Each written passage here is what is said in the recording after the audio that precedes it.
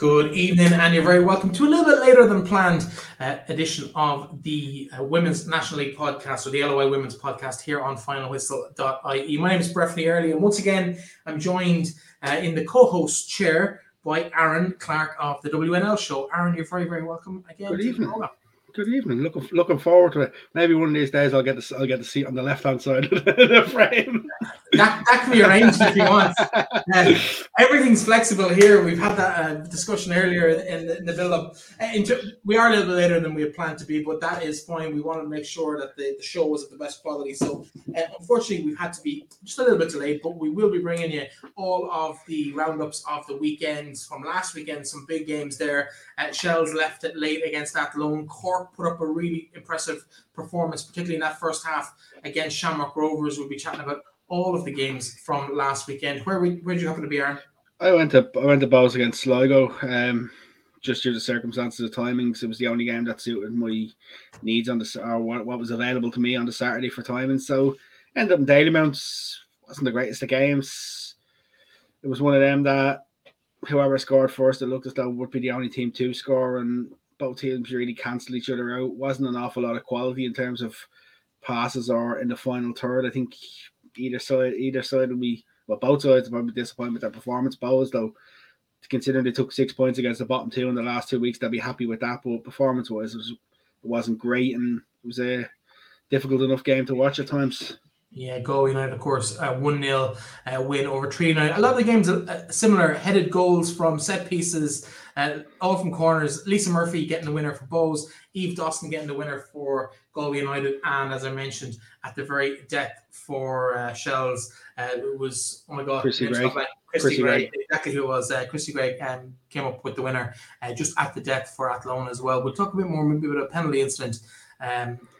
Was left out of the highlights. We'll talk about the highlights as well, because the highlights packages frustrate the hell out of me at the moment. It's just the goals, nothing else. There's no real highlights to them other than the goals. And I think we're missing out on an awful lot of action and a lot of discussion and opportunities to do that. But the other game we haven't quite mentioned yet is Wexford Youth, their 2-0 victory in DLR Waves, goals from Ciara Rossiter and Michaela Lawrence. And someone who knows a little bit about what the mood is like in the camp in Wexford at the moment is our guest today. We're going to bring her straight into the conversation. And that, of course, is Della Doherty. Della, you're very, very welcome to the show. Thanks a million for having me. I'm looking forward to the conversation. No, it's going to be a good one, I think, because you've got a valuable insight this year, because unfortunately for you, you're probably unlikely to feature for Wexford this year. Do you want to tell us maybe a little bit about how the last 6 or 7 months has been for you since you picked up that injury at Peamount last year? I suppose it was just at the first kind of couple of weeks getting to grips with the injury and kind of understanding what the injury was and how long I was going to be out for and how to tackle it. And I think over the last 3 months after getting surgery, I kind of seen that path back to playing. So I think in a good headspace, and obviously being in a club like Wexford, you can't ask for better support. So definitely it's always hard to be on the sideline, but I think having the attitude of kind of knowing you're going to get back, and it's really helped now that I've actually, this evening was my first training session on the grass. So that was very good for the head too. So I'm kind of looking forward to what the next couple of months have in store. Talk to us a little bit about the injury itself, Della, because normally we see people injuries they maybe tear the ACL or they do one thing, but you actually done quite a lot of damage to the leg as well. Yeah, I did multiple things. So I did my ACL and MCL, and then broke a few bones in my leg and my knee as well. So I suppose at the start it wasn't a regular ACL, so it was kind of coming to the grips that it was kind of unknown territory for everybody. I kind of had to get MRIs and get things like that done to see exactly where I was and what the kind of recovery looked for me. And I suppose having the girls who've done ACLs on Wexford before, it was a really big help. But I suppose I had that little bit of unknown territory of people who haven't experienced the full-blown injury that I've experienced. But that comes back to, you look at other players who've experienced bad injuries and how they come back to play and things like that. So I think it was at the start, like I said, coming to the grips with injury, and then kind of, I'm very much a planner, so it was planning how to come back onto the field. And again, the support was massive around me. I don't think I would have got through the first few months as well as I did alone. I was going to ask you about that, not only in the first couple of months, but the first couple of days or weeks.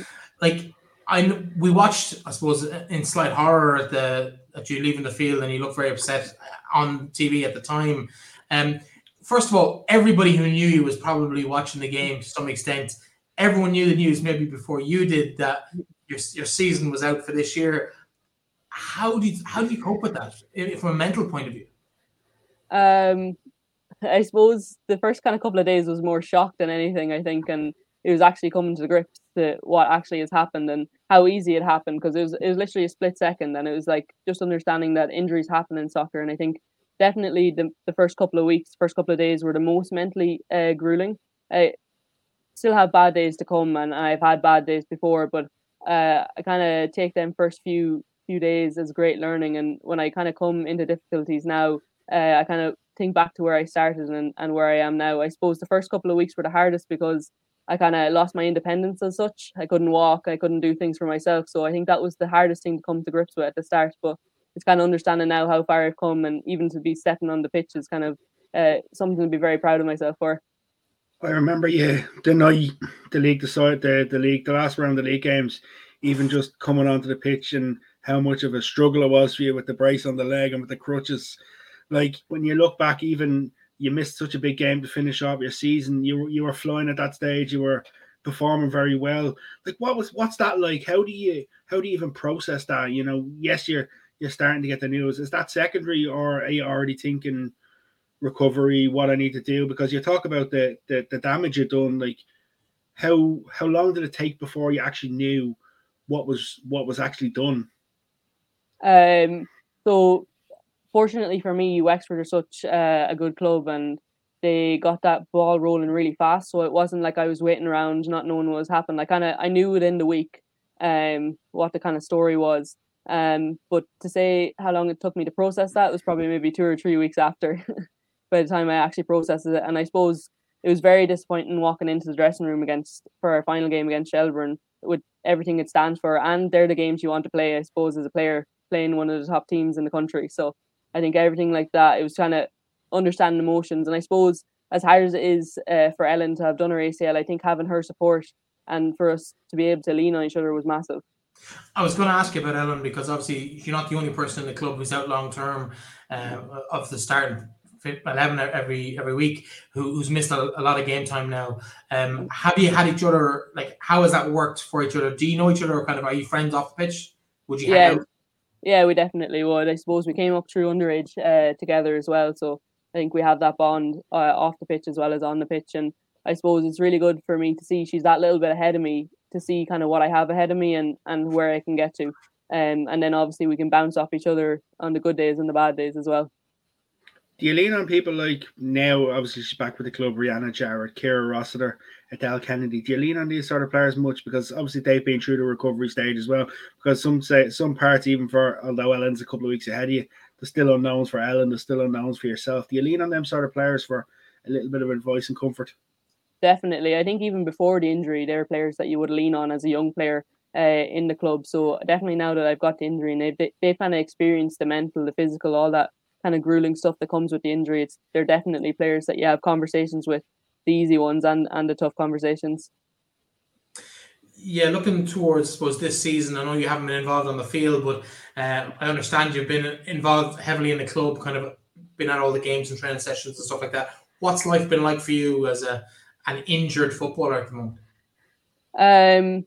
I suppose it's never easy to kind of watch people step on the field when you want to be there yourself. But I think the only positive I can kind of take from not being able to play is that you get to kind of watch the games and analyse the games. And I suppose I'll come back with probably more football knowledge than I probably ended the season with last year, because I'll look at things maybe that you don't really get a time to look at when you're a player or when you watch back games yourself, because you're kind of looking at yourself or looking maybe at players around you.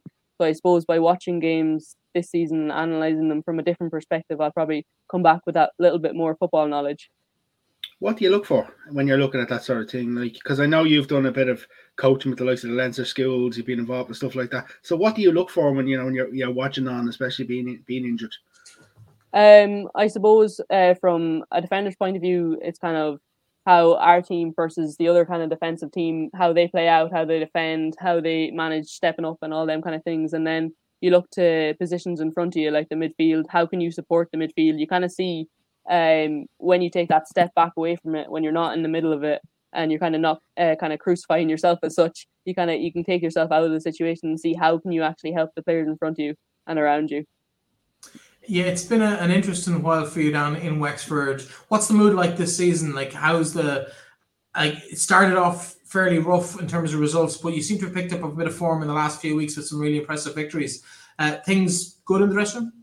Oh, definitely. Yeah, it's like as most people would say, it's like a family down there. If you ask any player, it's definitely in the dressing room. I love to be in. I wouldn't want to be in any other dressing room. But the mood is very good. I suppose we had a tough run of kind of results, but that's who Wexford are then, to kind of pick ourselves up again and be able to go again. And I think now we've got the wheels rolling again. I think Saturday was a good show, and we played well. We had good possession, and then we got the goals as well, which I think obviously we've been struggling with a little bit to kind of get that final touch when it's needed. So I think that's kind of the wheels are rolling with that there now. So it's good to get a 2-0 win on Saturday. What was it like though when, like, because at the start of the season you obviously lose 3 games in a bounce, but it wasn't. If there's more to it in the fact that it was a real stop-start. Played a game called off, international break, played another game, gap. What was that like? I suppose that kind of we struggled with consistency then when we were kind of in and out, and like nothing's going to get you ready like a game. And I suppose it's hard to kind of prepare for that when you don't have a game in front of you. So I suppose we'll learn from that as well. And I think in the latter stage of seasons, if we're to face that again, I think we'll come and face it better than we did at the start of the season. It's a shortened season this year, obviously a third of the way through already, where you have played less than everybody else around you. You can close that gap to the top of the table over the next couple of weeks. But I suppose, can Wexford get back into a position to challenge for the title, or is that maybe going to be a tall order given the start that you had? Look, football's a very fickle game, and look, we got the results that didn't go our way, and other teams will get results that won't go their way. So I'd never say we're out of the title race. I'd always say we're fully in it. And look, if we as we've got the wheels rolling now, if we just keep getting result after result, that's all we can control at the moment. And other teams will lose games. So you've seen people take points off Treaty only losing 1-0 to Shelbourne, and games like that where teams will come away with points where you wouldn't think they would. Breifne, if you think about this though, the game in hand that they have, say on the likes of even Shells, they win the game in hand, they go level with Shells in third. They're only be 4 points off top. But like, if you look at that Shells game, Della, was that a real, how would you say, a real clutch moment for Wexford? Because if you lose that game, a lot of people are probably writing you off going into that game as a club because of the 3 games previous. Was that a big moment? That was a massive moment, especially in the manner that we won as well. I suppose a 1-0 win is always, like, a win is great, but a 1-0 win against Shelbourne is always tough to come away with because the amount of pressure they put on the last 10-15 minutes. So for the girls to grind that out was really impressive. And I think that'll stand to us now as we go into the next couple of run of games. We're seeing a lot of variation from last year, maybe into the performances from different teams. Has anyone other than Wexford, of course, impressed you in what they brought to the table this year that maybe they might have had in previous years? I definitely think Treaty have impressed me. For them to come out and challenge teams this season, like they always would have gave you a challenge, but I really feel that they've done really well in this first few games they played at the start of the season, and they have a really good system and they're very well organised. So when we come to play them in 2 weeks, it'll definitely be a tough game. Do you find yourself watching more football now that you're injured, like watching other teams a lot more than maybe you would have previously? Yeah, definitely. I suppose I just came out of a run of exams there, so I was kind of stuck in the books. But definitely now that I have the time, I'll definitely be more into kind of watching games. And like you said, we're not analysing our game as much, so I'll have more time to kind of look and watch other games as well. Obviously, from the Midlands, I don't know. My research didn't stretch this far. Are you one of the Carlow crew, or what are you studying? No, so I'm in Trinity. I'm studying computer science. Very impressive. Very impressive. How's studying going? Obviously, you just finished exams. It went well actually, but I'm definitely glad it's done now and kind of focus on rehab and enjoy the summer a bit. How do you focus on your rehab in terms of, like, with the summer off? Do you up your rehab, or because you talk a lot about planning? So, like, what's the next couple of months in terms of the rehab for Della Doherty? I suppose I kind of looking at the moment in kind of 1 month blocks or 2 month blocks. So for the next kind of 4 weeks, I've pure strength training, and it's kind of just getting me back to running at the moment. That's the main aim at the moment. So it's kind of short-term goals for like a long-term effect, if that makes sense. And I think at the moment it's just getting the kind of gym sessions in, especially on the days you don't want to, or the days you're like, I'll just do it tomorrow. It's making sure that, okay, no, I need to do this today, and just keep ticking over. And like that, kind of reaching out to the girls when it gets tough and stuff like that, and having people around you. Yeah, it's a tough call coming back from that kind of an injury. I did mention before we came on air, I gave you a bit of warning that this was going to happen. A bit of a Jeopardy moment for you. I'm going to give you the answer to a question, and I want you to tell me what the question potentially could be. And I'll give you the context. I was at a Sligo Rovers game. Unfortunately, it was the game you got beaten in last year up in the showgrounds. You were the answer to the question. It's Sligo Rovers related, and I'm wondering if you know what the question is. I'm not 100% sure, but my only kind of guess was who's the number 4 for Wexford. No. I'm sure that did happen, but that's not the one I'm talking about. It was actually one player on the pitch had played in Sligo Rovers' first ever game in under-17 league 3 or 4 years earlier. And it was you. You played for obviously Piedmont at the time, so that was and nobody got the answer there either. So that was. Well, speaking of, you obviously came into the league at that under-17 grade, made a big impression that first year, 2018, if I'm not mistaken, with Piedmont. It didn't quite seem to, although you were getting game time, it didn't quite seem to be what you wanted. What inspired the decision to go to Wexford back in the day? I suppose I was just kind of a young player, and I think I was kind of maybe needed a change and needed a new environment that was kind of more suited to me. And I felt talking to Wexford, I think that was the environment for me. And I think it's proven that it's definitely an environment that I've flourished in, and an environment that I've enjoyed playing in. No regrets. No. I have to ask about Piedmont, because when you come into the league, there was a lot of hype around you. This new youngsters coming through Piedmont, a lot of people talking about you. During the early days, when you were impressing in Piedmont, you were playing a bit of midfield as well. Did you read anything into that, or what were you thinking when you were, when you come into the National League first as this young kid? To be honest, I didn't. I think I was just there to enjoy my football. I think I'm kind of the same now these days. I think just there to kind of go out and enjoy the football. And I suppose the injury kind of puts that into perspective too, that kind of go out and enjoy every game now once I'm back. I enjoy every training session and everything like that.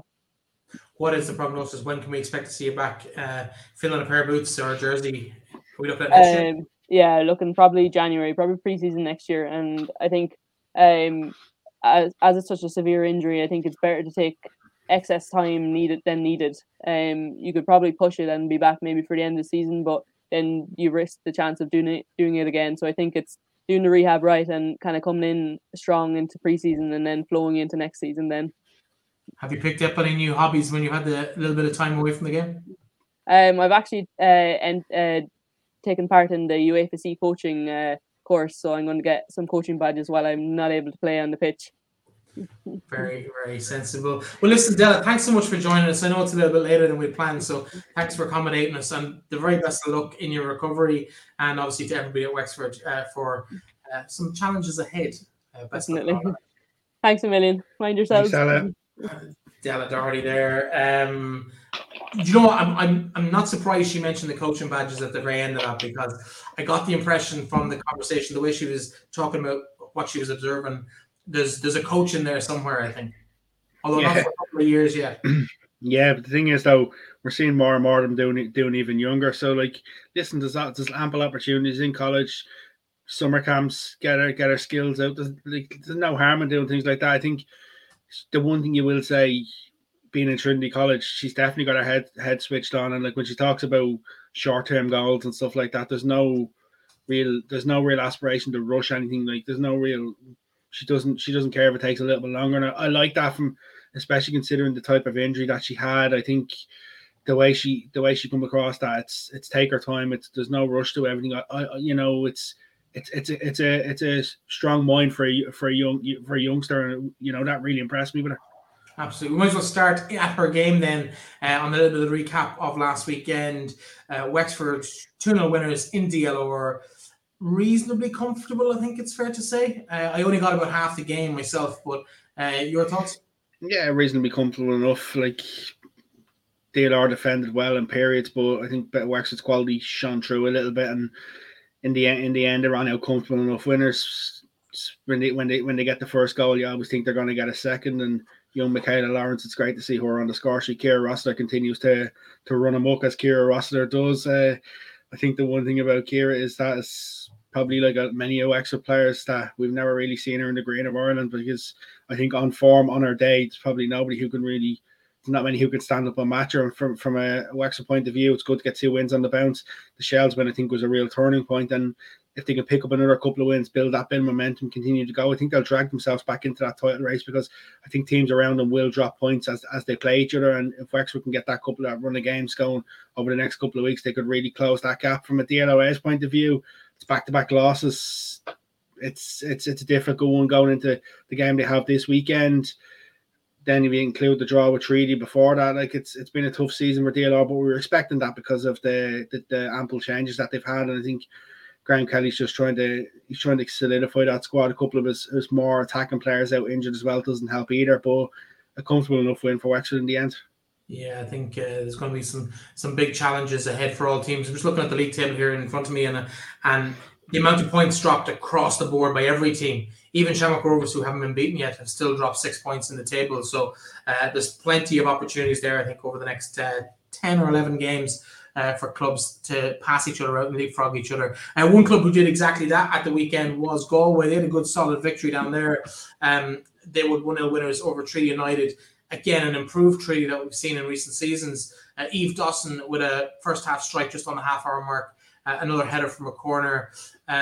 A bit lax from Treaty, but I suppose, again, we're seeing them make less and less of those kind of mistakes from game to game. Yeah, but as Della said, for me, I agree with her. They're probably the most improved side, and one that's impressed me this season. If this game had been last year, they probably lose this game 4 or 5-0, and that mistake, that first half goal sort of drips into a second, a third, a fourth. Whereas we're not seeing that as much this year. We're seeing them, okay, they concede, they get themselves back into their structures, they get themselves back into their step positions. And I think that's probably the thing that I like about them, is the fact that they're consistent and they're not just dropping away. They're playing for the 90 minutes. They give, like, at times if you're defending a lot, it can take a lot out of you. But they've learned the harsh lessons from the 8 goals they shipped against Athlone and the 6 they shipped against Shamrock Rovers. Like, I think we spoke off air before the show. If we take away them 2 results, I think their goal difference is something like -2 for the rest of the games, and like that's a massive difference. And I think they've come on an awful lot under Alvin Heise. From a Galway point of view, second home win of the season. Momentum continues to build for Galway, and I think since that Shelbourne game, they've just stepped on a notch after notch after notch. Like Bows and Wexford, the 2 teams to beat them at home. Other than that, they've been nearly paradise at home, apart from the draw to Shamrock Rovers. So it's another good result for Galway, and they look to just continue to build that bit of form. But no fixture this weekend. Probably Phil Trill's probably not that happy that the break is coming, the bye week is coming at the wrong time for them. Yeah, but I think Galway are this year's version of what Athlone did last year. They got a couple of decent results, and the confidence just started to grow, and girls kind of growing into that. Any humble pie going? No, not yet. No. I think I need a bit, because I predicted they finished really low this season, and every week I think we've already had that humble pie a couple of weeks ago. I think I keep needing to eat every time that they keep going up. But like the biggest thing for me is like the fact of the players that they've lost a lot of players as well, and they're still pulling out these results, and they're getting in the results constantly, and that's the biggest thing, is that you can see there's definitely a togetherness with them this year, which is really important. Can this sustain a title challenge? That remains to be seen, but I wouldn't write them off. I think they're going to be thereabouts, and they're going to be competitive in every fixture they play. So exciting times ahead for everybody at DC Park. I think it's shown how good that integration has worked, and obviously the powers that be in Galway have really bought into that. We're seeing maybe better from them than we're maybe seeing from some of the other clubs in a similar situation in terms of being part of the men's club. One of those, Cork City, very impressive first half at the weekend, 0-0 at half-time against Shamrock Rovers. But I suppose, as would be expected, Shamrock Rovers just kind of opened up in the second half and really pulled Cork apart at ease into the closing stages of that game. They really did a number on them in the last few minutes, though. I wouldn't have expected the floodgates to open that sort of way, especially when they get into the break at halftime. You think, okay, reorganise, let's just go again. And then the Shamrock Rovers come out 2 minutes into the second half, Jamie Thompson hits the back of the net, and then you're sort of thinking, oh no. But like, I think in fairness to them, like Cork, they sort of held on for a little bit, and then like the last 3 goals came in the last 10 minutes, like, and that's probably the most disappointing thing from Danny Murphy's point of view is that, yes, if you lose that game 2-0, you're probably like, okay, yeah, first half, great build on it. But then when 3 goals come at the end, you're sort of thinking it takes the gloss off that real good first half performance. And is it a case that Cork just couldn't sustain the Rovers, the Wills that much that they relented? Probably yes. And for them, it'll be extremely disappointing. But for Shamrock Rovers, it just shows that they continue to go. They continue to go all the way, and they continue to push until the very end. At times, they held on against Peamount for that draw. Amanda Budden pulled them out of Wool with the penalty save. But like, it was a real good bounce back for them. And I think for Shamrock Rovers, like, it just shows when they click, they can really score a lot of goals. Yeah, absolutely. Now, I mentioned at the top of the show, you were in Dalymount for the clash of Bows and Sligo. I watched a bit of it. To be honest, I found it very difficult to watch. Probably not the best game of football. Is that fair to say? No, it wasn't the best game of football. To be honest with you, there wasn't a lot of clear-cut chances. I think Bonnie McKiernan in the Athlone and the Sligo goal was very good in the first half in particular. Quick off her line at times and read the situations very well. I thought she was one of their better players, but there wasn't really many clear-cut chances. When Bows got through on goal, Ciara Bates-Crosby, an extra touch, gives the keeper an opportunity to come and smother it when they were getting wide. They just couldn't really do anything in the final third. From a Sligo point of view, they really struggled to get Emma Doherty and Casey Howe into the game, and it was one of these that both sides making a lot of mistakes. When the goal comes, it's a lovely delivery from Rachel Doyle and Lisa Murphy right in her head. 2 weeks in a row, she scored a header for them, and a vital header for them at that. And like, for Bows, it's 6 points against the bottom 2 sides in the last 2 weeks. They'll walk away saying thank you very much, but performance wasn't great from Bows. And I think from a Sligo Rovers point of view, it's hard to see it change. It's hard to see the monotony change, and when you're on such a bad rut, it's difficult then to turn it around. I think this week's games is probably their title seat, their biggest game of the season with the trip to Cork, and like, it's hard to see how they're going to turn it around. For the league's point of view, you'd like to see them getting something out of the game, but like, at spells they looked like they were okay, but it wasn't for sustained long periods either, which is probably the most disappointing thing. Yeah, no, it's been a rough time for the club. I think they're going to struggle at the weekend as well. Again, could be serving themselves up some humble pie next week, but they really need a result in Cork, I think, to rescue what could turn out to be a really tough season for the club. But the thing is, Cork need the result as much as Sligo need the result. That's the funny thing, and the way the league is going, and like, it's going to be a case of hunger. I think that's the biggest thing that's going to come down to. I think some of Sligo's bigger experienced players are going to need to stand up and really put in a massive shift if they are to get something out of this game. And like, it's the question is, how do you turn that monotony? Yes, it was only a 1-0 loss. It's better than what they've had in recent weeks, but how do you turn it into a draw or a win? That's the big question, and there'll be a lot of soul searching this week, I think, within Sligo to see how they turn that around. Yeah, absolutely. In terms of the final game, I happened to be in Athlone almost by accident, but was delighted to be there. It was a really entertaining game of football. Not a lot of quality on show for large periods, but it really burst into life in the last 10 or 15 minutes. Either side could have won it, but it was Shells and Christy Gray who got that little touch on a header at the back post from Alex Kavanagh corner that gave Shells all 3 points. And Shells needed that pick-me-up as much as anybody else has required it over the last few weeks too, Aaron. Yeah, absolutely. I think the Wexford result, they were probably thinking, okay, we're going down there, we get 3 points, we continue.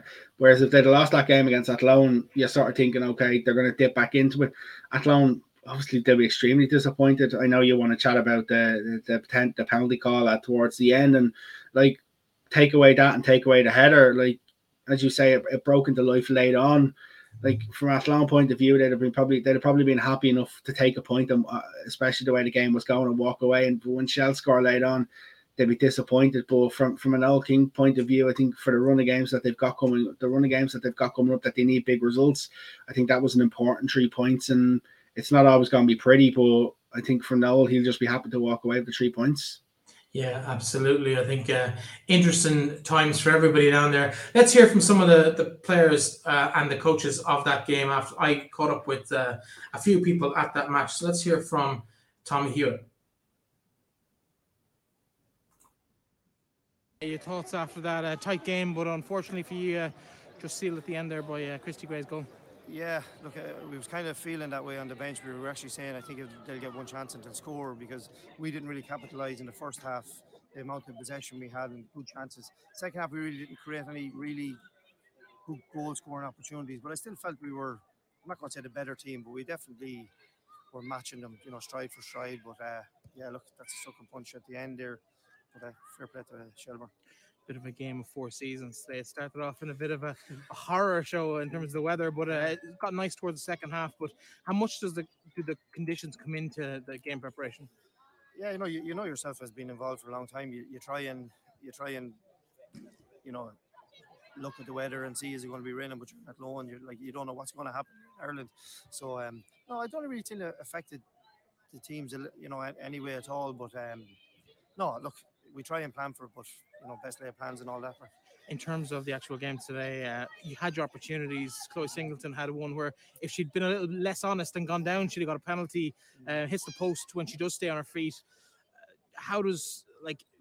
What's the thoughts looking back at some of those opportunities that were wasted, I suppose? Yeah, look, to be honest, yeah, you're right with Chloe there. Yeah, if she goes down, she's penalty. Probably a little bit too honest, and she probably said that herself. But when you're in big games like that, and this is a big game because Shelbourne are double champions, they're cup champions. They're coming to us who had a good season last year and have been on a decent run. We've put 3 together.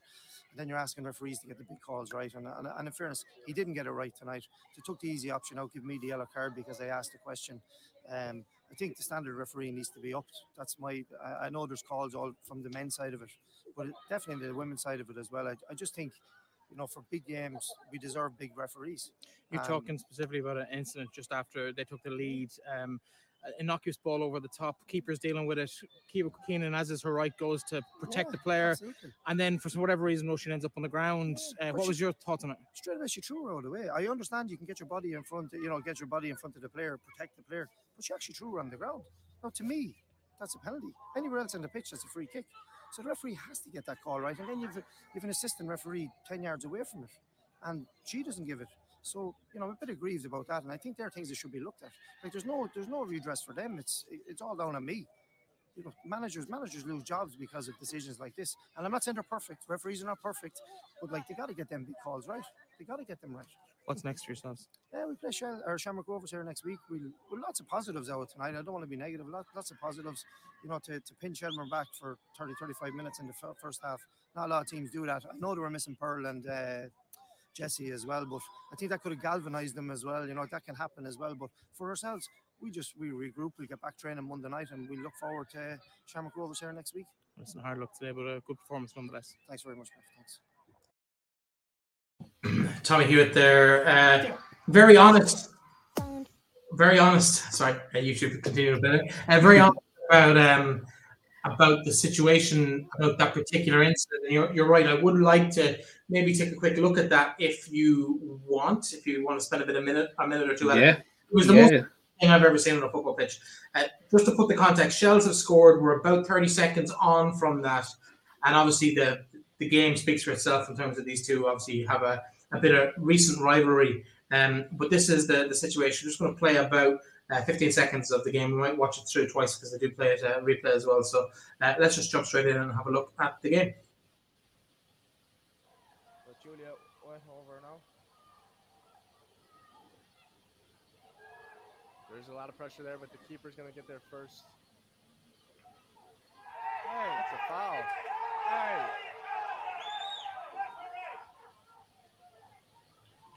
That's ridiculous. I've never seen anything like that before. She just blatantly, the ball was already in the, look at her. As Nyla recovers on the, she's not even looking at it. That is ridiculous. I watched it over here in the replay. So you can see yourself, it's a strange one. You had only seen that maybe for the first time this evening. Your thoughts on Aaron?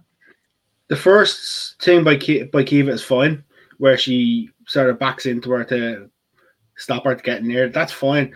But when the second movement is is not great. It doesn't look great. And as Tommy said, I agree with him. If that's anywhere else in the pitch, that's a free kick. Yeah, So 100%. if you're saying anywhere else in the pitch that's a free kick, then it's a penalty. I think Kiva got a little bit lucky. Probably a moment of madness from Kiva as such. The second play, I think what she does in the first initial effort to shield the ball from and to make sure Courtney Maguire could pick up the ball is great defending. But the second little bite of the cherry was for me, it's a moment of madness. Is there a little bit of fault at Courtney Maguire's feet, basically because the ball comes in, just pick the thing up and move on with play? I know you want to kill the clock, but like Roisin Malloy is literally 3 or 4 meters away from me. Courtney has a habit of doing this sort of thing of waiting to try and pick the ball up. I remember watching her in goal for Bows against Galway in the Oscar Traynor a couple of years ago, where she tried to do something similar to a Galway player, and the Galway player nicked the ball at her before she even got her hands to it and went in and scored.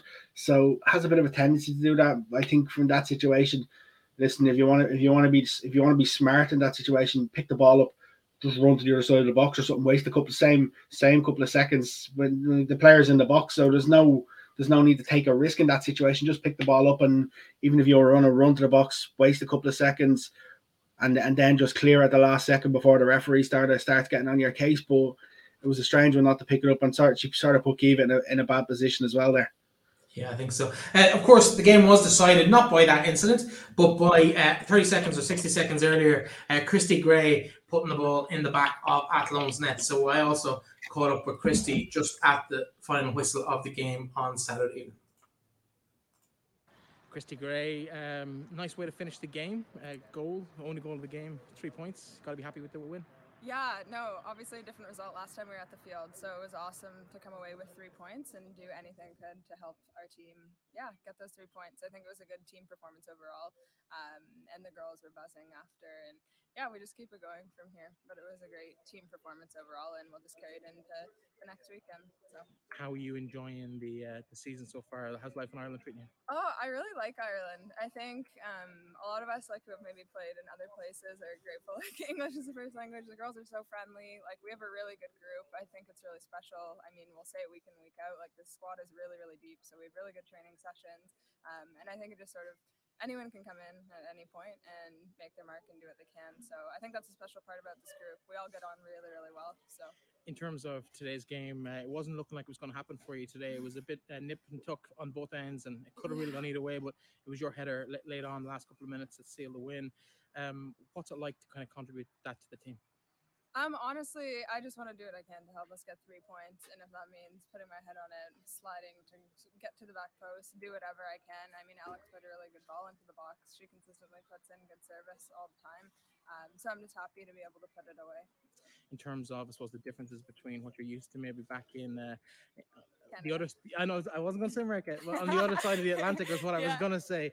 Obviously from Vancouver, went to college also in Canada near Toronto.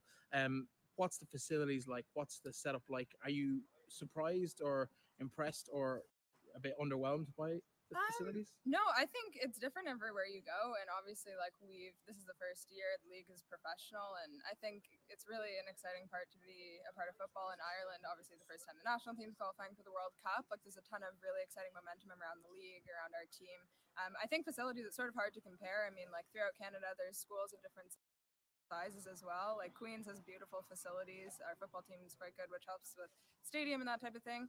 So I think it's hard to compare college to, like, being over here. But I think overall, like, we have a really great staff, a much bigger staff than we did at college. So super grateful for that, and everyone's really involved.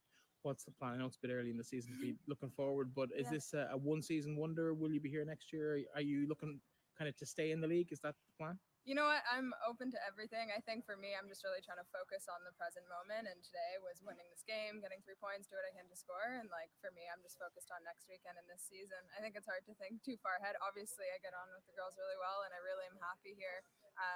So, I mean, I'm happy to stay if I can keep performing. That's always the goal. But I think just for me, focusing on the present, and for us, that's next game against DLR at home. Very diplomatic answer. I like it. Christy, congratulations today. Great header, great goal, good win in the end as well. Congratulations. Thank you so much. I argue with a lot Chris, of people. Christy there, jump straight into another video on YouTube. I'll stop doing that again. But how happy was she? She just looked like full of, just so bubbly and so delighted with just getting the winner and getting the win and being part of the league, part of the team. I know a lot of people within the club actually rave quite a lot about her. They talk. I'm surprised she hasn't had more chances than she's actually had, Breifne, to be honest with you, this season. But I think the fact of the way them players who've come in from North America have made a big difference for them. Kayla Hamrick at times has been very good for them. Rio on the wing has been good. I think Maggie Pearce has probably been the best of the lot for at the minute. But like, I think they've made a good impact. I think the way she speaks quite well as well. And I love the fact that when you ask her about things and she's just talking about being in the present moment, and then she switches up next week, it's just DLR. You know, I love that. I think it's just the attitude is just. It's not about the future. It's not about what's coming down the line. It's about what's happening now and what's about to happen next. I like that. I think I'd like to see her get a bit more of an opportunity for Shells, because I think she can definitely add an awful lot to that team.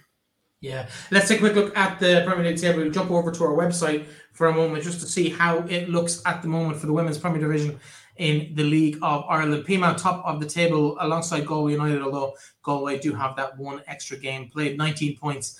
Both a little bit off. They've dropped points across the board, as we've mentioned a few times. Shamrock Rovers, they 1 point further back on 18, still unbeaten, the only unbeaten record in the league just at the moment. Shells, after that win, 16 points brings them up to 4th place. Bows, they had a win as well. They're up to 5th place with 15 points. Athlone on 13, Wexford on 12, but they do have a game or two in hand on nearly everybody else in the league. DLR, disappointing for them. They lost 2-0. They sit in 8th place, while Treaty, as we've mentioned, and Cork and Sligo Rovers at the bottom of the table as it stands at the moment. Anything in that, Aaron, in terms of who you're surprised by? For me, I think Galway, it's the story of the season so far. Yeah, Galway probably a surprise. I think Shamrock Rovers probably considering like that. Well, I think we expect them to be right up there because of the investment they had. They sort of put some people, if you talk to Rovers fans, they sort of tried to put a damper on and to reduce the expectations. I think if you're Collie O'Neill, you have to be very happy with where you are after the first 8 games. I think they've showed glimpses of what they're capable of doing. I think you're right, Galway's been really, really good this season. But for me, as I'm going to agree with Della, for me, the one team is Treaty United at the minute. The way they've been performing, I think it's been brilliant, and I think I expect to see them get more results. The fact that they lost 1-0 to Wex, 1-0 to Galway, they've lost 1-0 to Shells. They've 2 big games coming up, massive games coming up. And if they could put in another 2 great performances in these 2 games, they may not pick up any points in the 2 games, but it'll really show that the progress they've made. And I think this is where we'll really see how much they've stepped on in the next 2 weeks. But probably the surprise package is Galway. I think Wexford is probably not where we would have expected them, but I think consistency's probably killed Wexford. Like, you look at, they played 2 games. Then the Cork game was called off. They had a massive gap because of the international, the massive gap. Then because of the bye week as well. Then they played the midweek game. Then there's another gap again, and so they haven't really got going. And now that they've started to get a bit of run going, I suspect to see more consistency from them. But I think Peamount top of the table. I'm not surprised, having watched them a couple of times. They do have that kind of experience within the ranks. But speaking of Shamrock Rovers and the investment they made, realistically, anything less than a league title for Shamrock Rovers, given the investment that's been made and the players they've recruited, I know that it's their first season back in the league, but anything less than a league title really is a poor season for Shamrock Rovers, surely. I don't know about that. From our point of view, yes. From yours, people looking in on the outside, yes.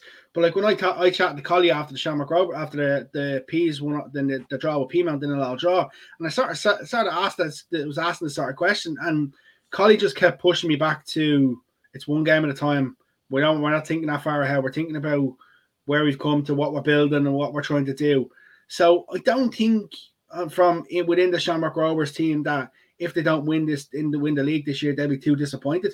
I think realistically, if they finish in the top 3 for them, I think based off everything we're hearing, that they'll be extremely happy, and then they'll be looking to build upon that next year. Like, you have to think, the amount of players in that Shamrock Rovers team, especially the younger players who don't have an awful lot of women's Premier Division experience even.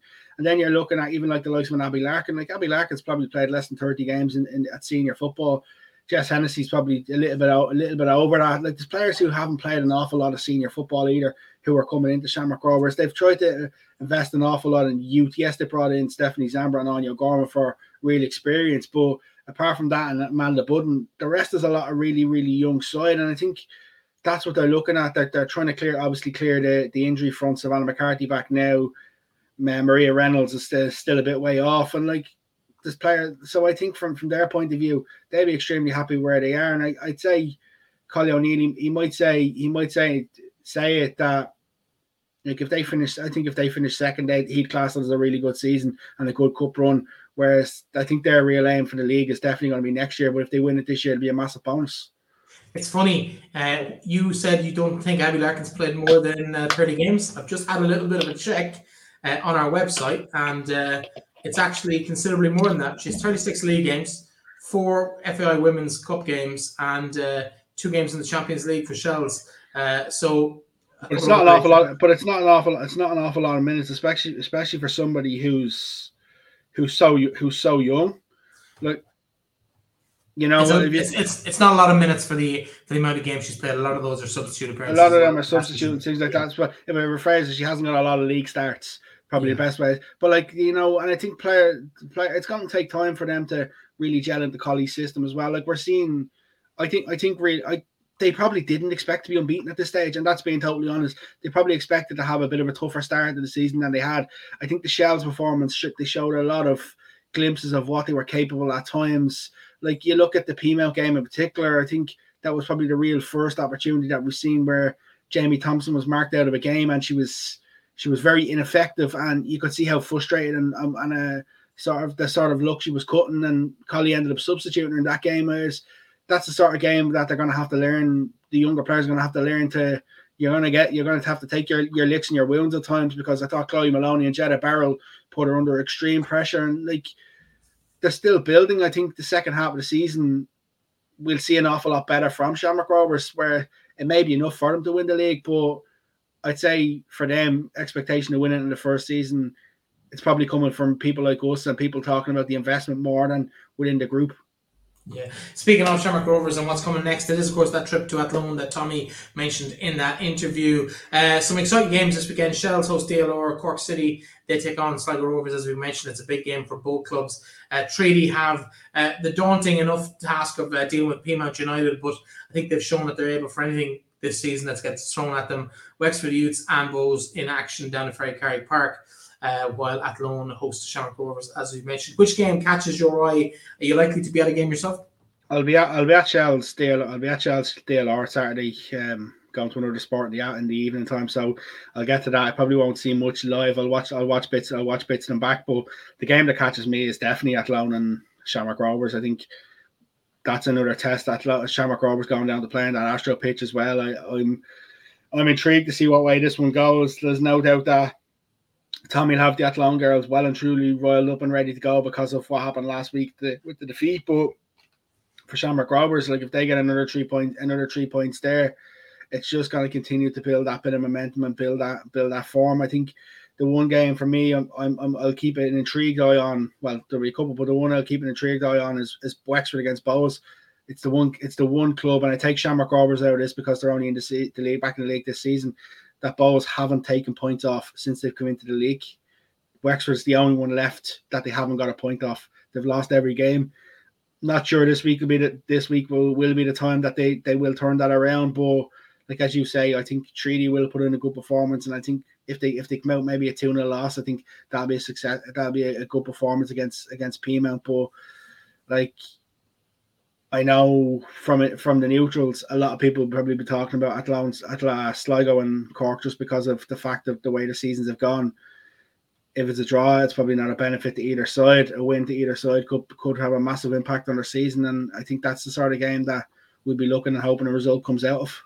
Yeah, I think for me, across all 5 games, there's a kind of a narrative that you can paint through all of them in terms of Shells and DLR. There's a couple of girls on either side who want to have points to prove on that. I didn't even think to mention to even consider that, considering you've got a couple of players who have gone from the opposite way. And like, if you look at the DLR team, several of the DLR team probably played for Shells once in a time as well. And that's the way the league has Shells, and it's something that maybe we've talked a lot about off air. And like, I think Shells deserve a good bit of credit for this, because you look at the amount of players around the league who've come through Shells academies and stuff like that.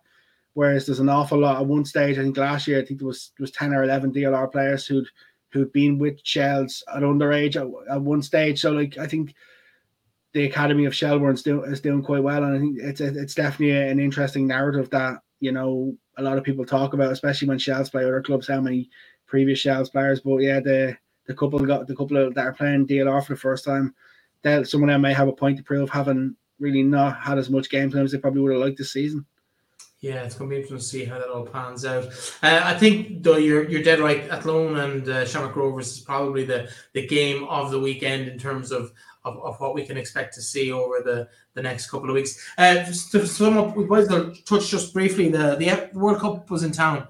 You got a chance to? Did you get your chance to get a hands on the cup? No, I didn't even go. So I decided not to take the day off, not to take time off work, but just because things have been hectic in the last couple of weeks. I'm trying to save the holidays for going to Australia in a couple of weeks. So Andy went in for ourselves. But the only thing is, supposedly the only people who are allowed to touch that trophy is if you're a previous winner or you're a heads of state. So they had it in a glass box. Like, great to see Olivia O'Toole sort of being wheeled out and given a bit more exposure every time you see, because she's an Irish icon and top goal scorer ever for the women's side, and it's great to see her getting that little bit of a push in the media as well. And like, loads of kids there. Great to see that it was in the Mansion House as well. Like, it's been a positive, as even Christy Gray said. It's everything in the women's front has been a positive. The new Nations League draw obviously happening last week as well. A trip up north. I'm hoping the game's in Windsor Park against Northern Ireland, just to see, because I think that'll be a great one. And I think,